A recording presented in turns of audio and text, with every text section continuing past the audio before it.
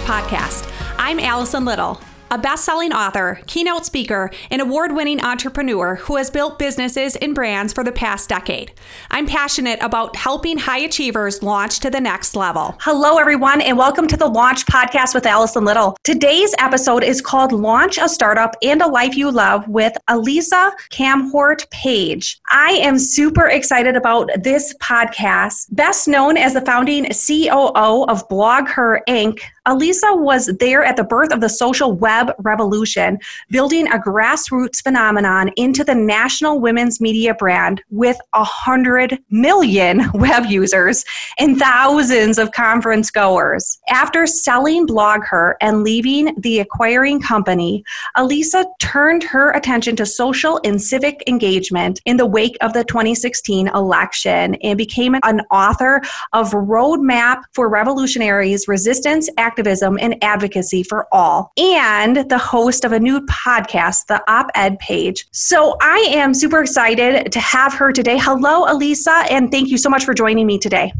Hi, Allison. Thank you so much for having me. I'm super excited too. Oh, this is awesome. So tell us a little bit more about your journey and kind of the awesome things that you've done. I have just been digging into your book, and I've been learning more about you, and like your experience and the things that you've been able to do in your career is just absolutely phenomenal. So tell us a little bit about your journey and kind of where you came from and where you are today. Oh, sure. I like to say I have a bit of a checkered past because I've done a lot of different things that people might be surprised by. I was born and raised in the San Francisco Bay Area to parents who were both immigrants. So I'm a first-generation American, and I always kind of joke that I was the black sheep of my older brother, my younger sister, me, because they were the straight-A students, valedictorians, math and science geeks, and I was really not motivated that much by school. I did well earlier on, but once I got older, school wasn't my thing. And I often I tell my friends who are parents now who have kids like this, that I'm like, it's okay. Sometimes like high school or even college isn't a kid's thing, but they can still go on and succeed in life. And so I did okay enough in school that I went to my local San Jose State University, which is actually a great school. I lived at home through college, and I got a theater degree. And I had, since I was about 13, decided that I was going to go to college because it was expected of me. I was going to get in and out as fast as I could. I was going to save as much money as I could. And as soon as I graduated, I was going to move to New York, and I was going to be on Broadway. That was my dream. And that's what I was confident was all I was interested in doing. So like my backup, my minor was in music. So I was pretty focused. And I did that. I graduated. I went to a summer stock theater and got my equity card, which is the Stage Actors Union. And then I moved to New York. And I had family there. My mother grew up there. And so I knew lots of people and was very familiar with the city. But it's also different living somewhere than visiting somewhere. And after about 4 years, I was like, you know what? I was totally wrong. I don't want to live here. I love visiting, but I don't really want to live here. And I don't think I really have the right combination of factors to pursue this. And I miss California, and I'm going to go back, and I'm going to do theater still in California because there's a pretty active theater community. But I'm going to find some other way to make money and be successful and achieve things. And I was only 25 when I decided to do that, 26 when I did move back. And I always like to say that it's actually pretty liberating to decide pretty young that the thing you thought was the only thing you were going to do just wasn't it at all. Because at that point, it's a clean slate. You could literally do anything. And so I came back and worked for 7 years in the commodities industry, which is something I had never expressed any interest in finance or even math and economics. But what it taught me is that I could learn things, that I didn't have to know things, that I could learn things and I could pick up things and I could become knowledgeable and become an expert on things if I applied myself to it. And similarly, after 7 years in the commodities industry, when I realized that that industry was based in Chicago and New York, and that if I really was ambitious and didn't want to move to those places, I needed to find something else to do. And so I said, this tech thing seems like it's pretty big in this area, Silicon Valley. Like maybe I should see if I like that and if I'm any good at that. And at that point, I went and became an admin in a marketing department at a hardware company. And this was in the 90s, late 90s. And again, the idea being that I wanted to get my foot in. I wanted to see not just if I was good at it and had aptitude, but whether I liked it. I always tell people it's way more likely you won't like something than that you won't be able to do it. And luckily, I really did like it, and I did have aptitude, and I had that serendipity of deciding to give it a shot during the dot-com boom. So things were really booming in Silicon Valley, and I decided to ride that wave, and that's how I got into tech in the first place. And I ended up staying in the tech and then, the internet and media ever since. And again, it was kind of based on this idea that let me figure it out. Let me see if I like it. Let me see if it likes me, and being willing to give that a try. There are so many lessons in what you just said. I think the fact that you were able to kind of see what you liked and what brought you joy. And in that place, you were able to kind of grow your career and grow what you wanted your life to look like. And I think you kept coming back to, what I really wanted life to look like is I knew I wanted to be in California. I didn't want to do this. And I think that point to many people, why not create something that you love versus waiting for other people to create it for you? And I think that was just such a great lesson. I wanted to make sure that I highlighted it for our listeners. Okay. So what's your main passion or purpose in life? Well, my main passion or purpose, I think, is to help people basically create life, work, activism integration. I used to hate the term work-life balance because I thought, hey, they only ask women about this, unless it was me interviewing a guy, and then I would always ask him about it. But, they only ask women about this, and it's just a way of highlighting how women have still more burdens on some parts of life than men. And I don't want to talk about work-life balance. But now I'm a little older and wiser, and I think what we all need to integrate our life needs with work with, I truly believe, activism and advocacy for the things we care about most. And that whether you are a cog in a machine at a company or the CEO or a solo consultant, that there is room for you to act on your values and express your ethical beliefs. And the world needs us to do that right now. So true. That is absolutely true. We're going to talk a little bit more about your role at BlogHer as the COO. Tell us about launching that startup. I mean, that must have been really exciting. How did that happen? What did it look like? And how did it feel to know that you were part of something that big from the ground up? Yeah, well, I mean, the main thing is that it's not exactly what we didn't set out on day one to say we're going to build this huge thing. What we set out on day one was to create something to serve and that we were passionate about. So I had been in tech through the dot-com boom. And for those of you who are old enough to remember, that means I was also there for the dot-com bust. And sort of as things were spiraling down and things were getting pretty scary here in Silicon Valley, at the very bottom of that bust, I actually walked away from my pretty good job in tech because I had hit the glass ceiling really hard. I felt incredibly burnt out, and I felt tired of working so hard for someone else's glory. When it became clear to me I was never going to get a fair share of what came out of that. And so, and I just thought I was leaving a company. I didn't really think I was leaving an industry, and I didn't really think I was leaving to start another company of my own. I thought I would just find another job. But I realized after a while that I wasn't doing anything to make that happen. And I wasn't looking for a job in my industry that I had been in. And that was unlike me to not go out and just get something if I wanted it. So I said, maybe I don't want to stay in this industry, and maybe I don't want to just get another job. And at the same time, I had started blogging for fun, really. I just had a personal blog, and I was writing a lot of, I was enjoying writing restaurant reviews and book reviews, movie reviews, and political observations and all sorts of random stuff. And there was this moment where I realized that blogging was this new channel for communicating directly with your customers on a really frequent human basis. And I thought this is going to be a really powerful communications channel for companies. And so I decided to start a little consulting firm to do that. And so while I was getting deeper and deeper into that space, I met my two BlogHer co-founders, Lisa Stone and Jory Desjardins. Really, serendipitously, I met Jory sitting next to her at a conference.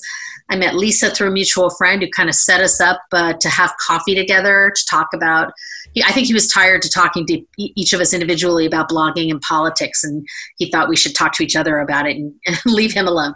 And really, it was in that very first meeting with Lisa that she had told me she had this idea about having a tech/blogging conference where all the experts and speakers were women. Because right now, if you looked at what was happening in that space, it was just all really heavily featuring men. And I said, I like that idea. I would go to that event.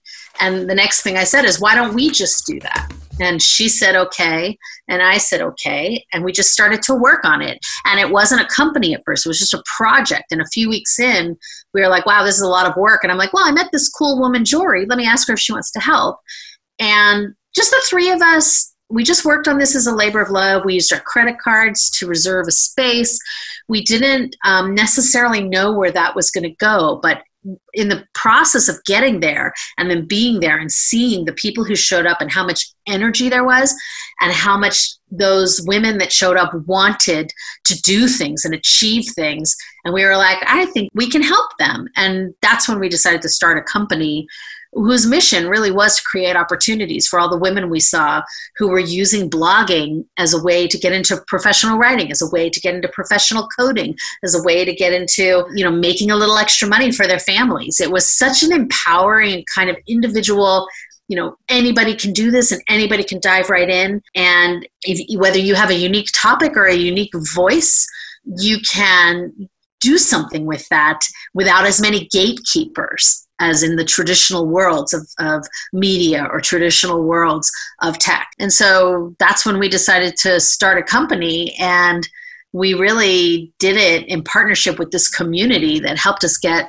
really far when nobody else was really listening to them. And I think we were just early in recognizing the value there. That's amazing. So this is just an idea. That's another thing I want our launch listeners to understand is, if you have an idea and it's a good one that's out there to serve and empower or help people in some way and solve some sort of problem, it could possibly work. I mean, you're in the startup, you're growing it. Is it just events at first, or are you creating virtual trainings? Like, what does it look like to start kind of thinking about, okay, it's going from just one event to now I want to build a community? We started with the one event, and it was just something we were trying, and we didn't necessarily anticipate where it would go. And I mean, I recommend that to people today. If you're thinking about partnering with someone, getting a co-founder for something, just do a project with them and see how you like working with them. And we really liked working together. So the next thing we did, we launched a web hub, basically blogher.com. And we got a bunch of community members to be contributing editors. And its mission was to bring exposure to the work of all the women out there who are writing about every topic under the sun.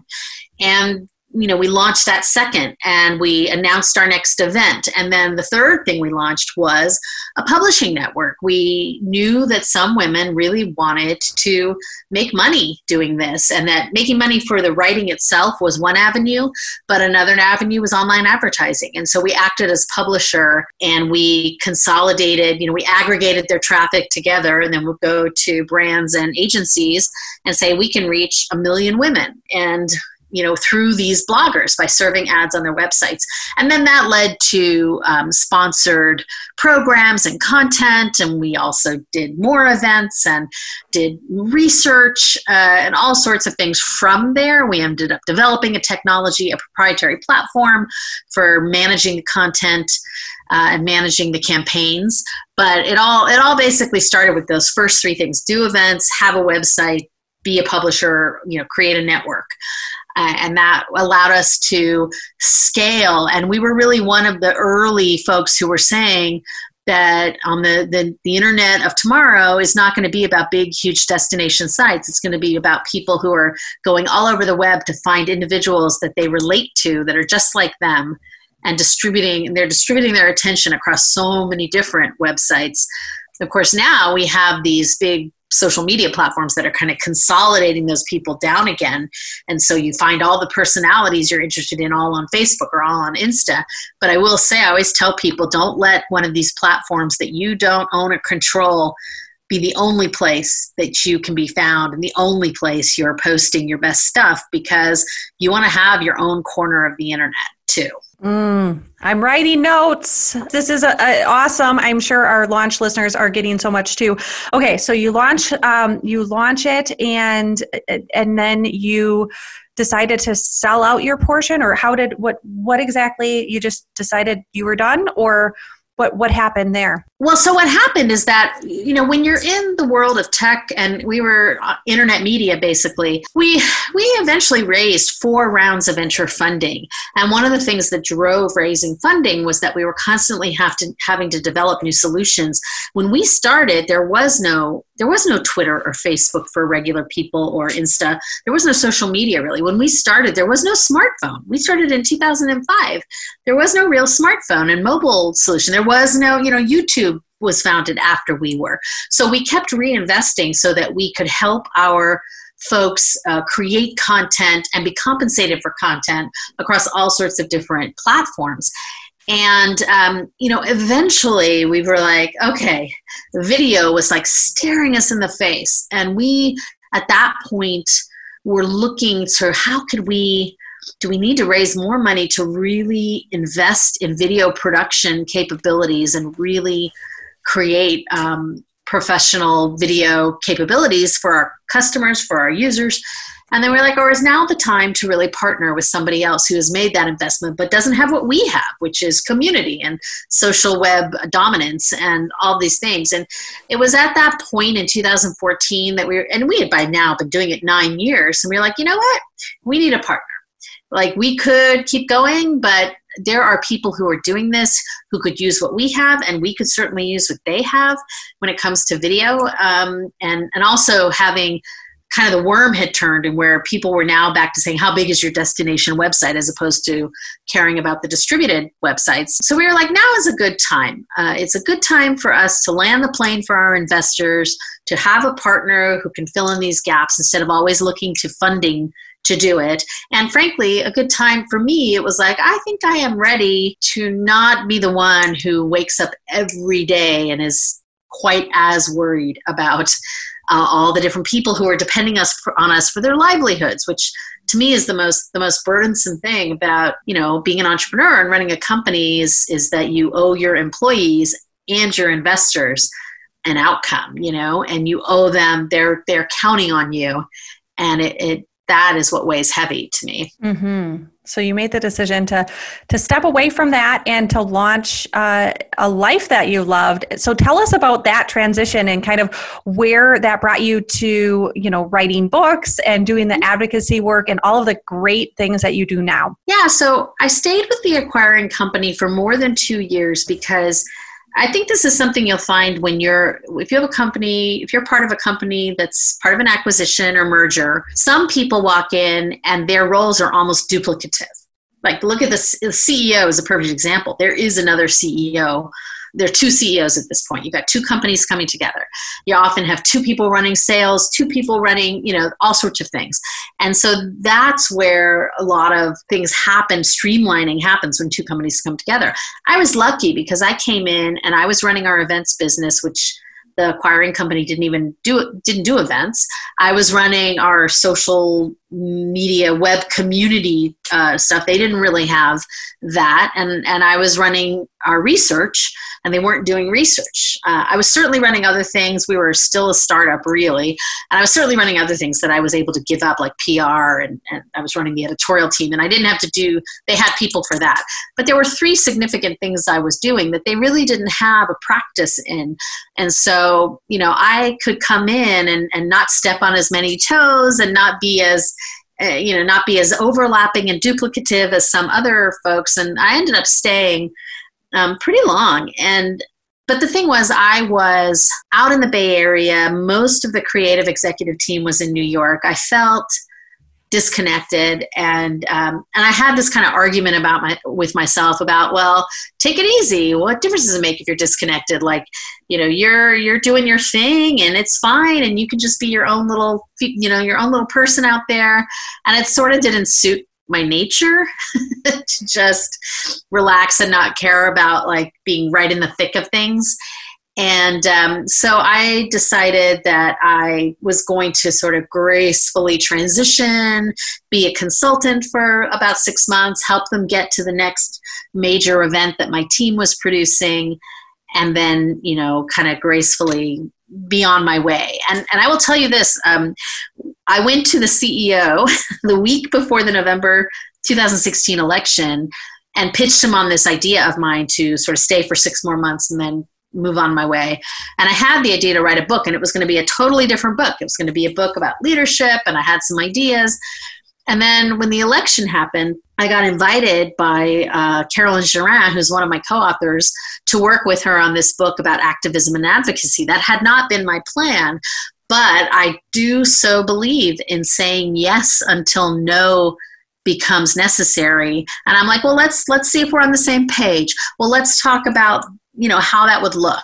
And then when I said, well, I feel like we need a third co-author to bring more diversity of perspective and experience and geography and age and everything to our team, is that okay? And she was like, sure. So I invited Jamia Wilson to join us, and we all three were super on the same page and very synced up, but we were kind of interested and expert in different areas of activism and advocacy.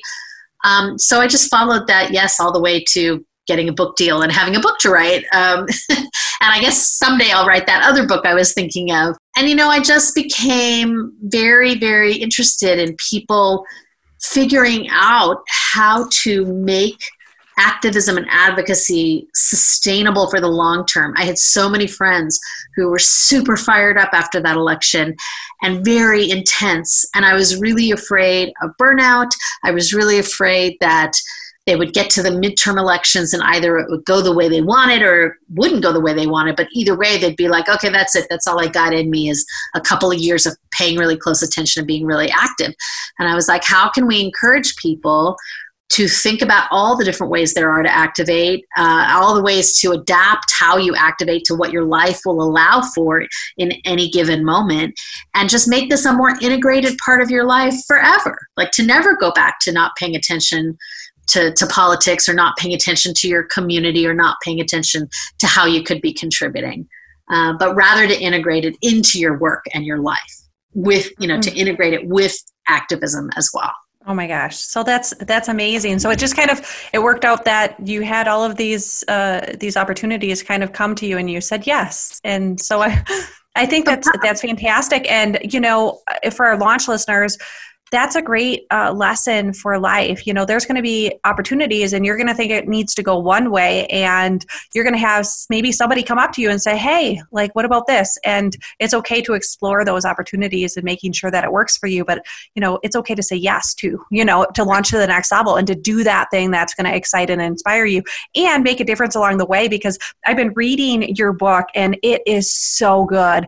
I used to do advocacy at a state level for early childhood systems building with parents, and I wish I would have had a book like this. Like, as I was going through it, I was like, oh my gosh, this is just it's so powerful and it's so educational, and it helps people understand the power that our voices have to make change happen. And many of the parents that were advocating to state legislature and all of these different people, they'd never done that before. Mm-hmm. And so and they were advocating maybe for a child that had learning disabilities or had different things that they were facing. And, to be able to use your voice and to empower somebody to use their voice is just, it's amazing. And it gives them confidence and courage to go out there and make change happen. So I thank you for writing the book, and I thank you for following your heart and doing what you do on a daily basis to really add value to the lives of others and to make a positive difference. It's absolutely phenomenal. And it's so good. So, okay, we've got to wrap up. There's one question I ask everybody on Launch, and I have to ask you, what are the 2 to 3 things that you've done in your life to launch to the next level? Well, the first is definitely what we were just talking about, which is go in with the idea of yes. That does not mean no doesn't present itself eventually. Like right now, I'm sort of transitioning into something I've been working on because I said yes until I realized, I'm not going to do exactly this that I thought I was. So it doesn't mean you're a patsy or a pushover, but there's a world out there waiting to say no to you about all sorts of things. Don't say no to yourself until you really have to. So that's, I think, the first thing is just try things. Do projects, try things, say yes, see what happens. The other thing is to say, you trust yourself to be able to learn things. Like I said before, you are much more likely to not like something than to figure out you can't do it if you really apply yourself to it. So give yourself a little credit and figure out that you can learn new tricks. I didn't found BlogHer till I was in my 40s. So you can learn new tricks. So I really think that's the next thing. And the third thing is really, to me, about people, which is a lot of things I get opportunities because I connect with people. And if someone asks me for something, there's so many things that cost you nothing to stay in touch with people, to connect people, to introduce people, to sort of give people, to say yes again, to even when they're asking something of you. But those are the same people that eventually come back around and have something that you can ask of them. And so it's not about transaction. It's about creating this fertile soil where you have thrown scattered seeds out into the world. And sometimes someone that you've helped isn't the one who helps you, but they've said something awesome about you to someone else who says, oh, well, I need to talk to her. So it's like I'm not really a super woo-woo spiritual person, but I do believe in this concept of sort of if you throw out those seeds, maybe call it karma, I don't know. But I do think things will flower, and not always where you expect them. I have a fig tree growing in my yard right now that it must be a volunteer from a fig tree we had removed 2 years ago that I didn't notice growing. And I think of it like that, like you get these volunteer plants all over because you've let nature do its course.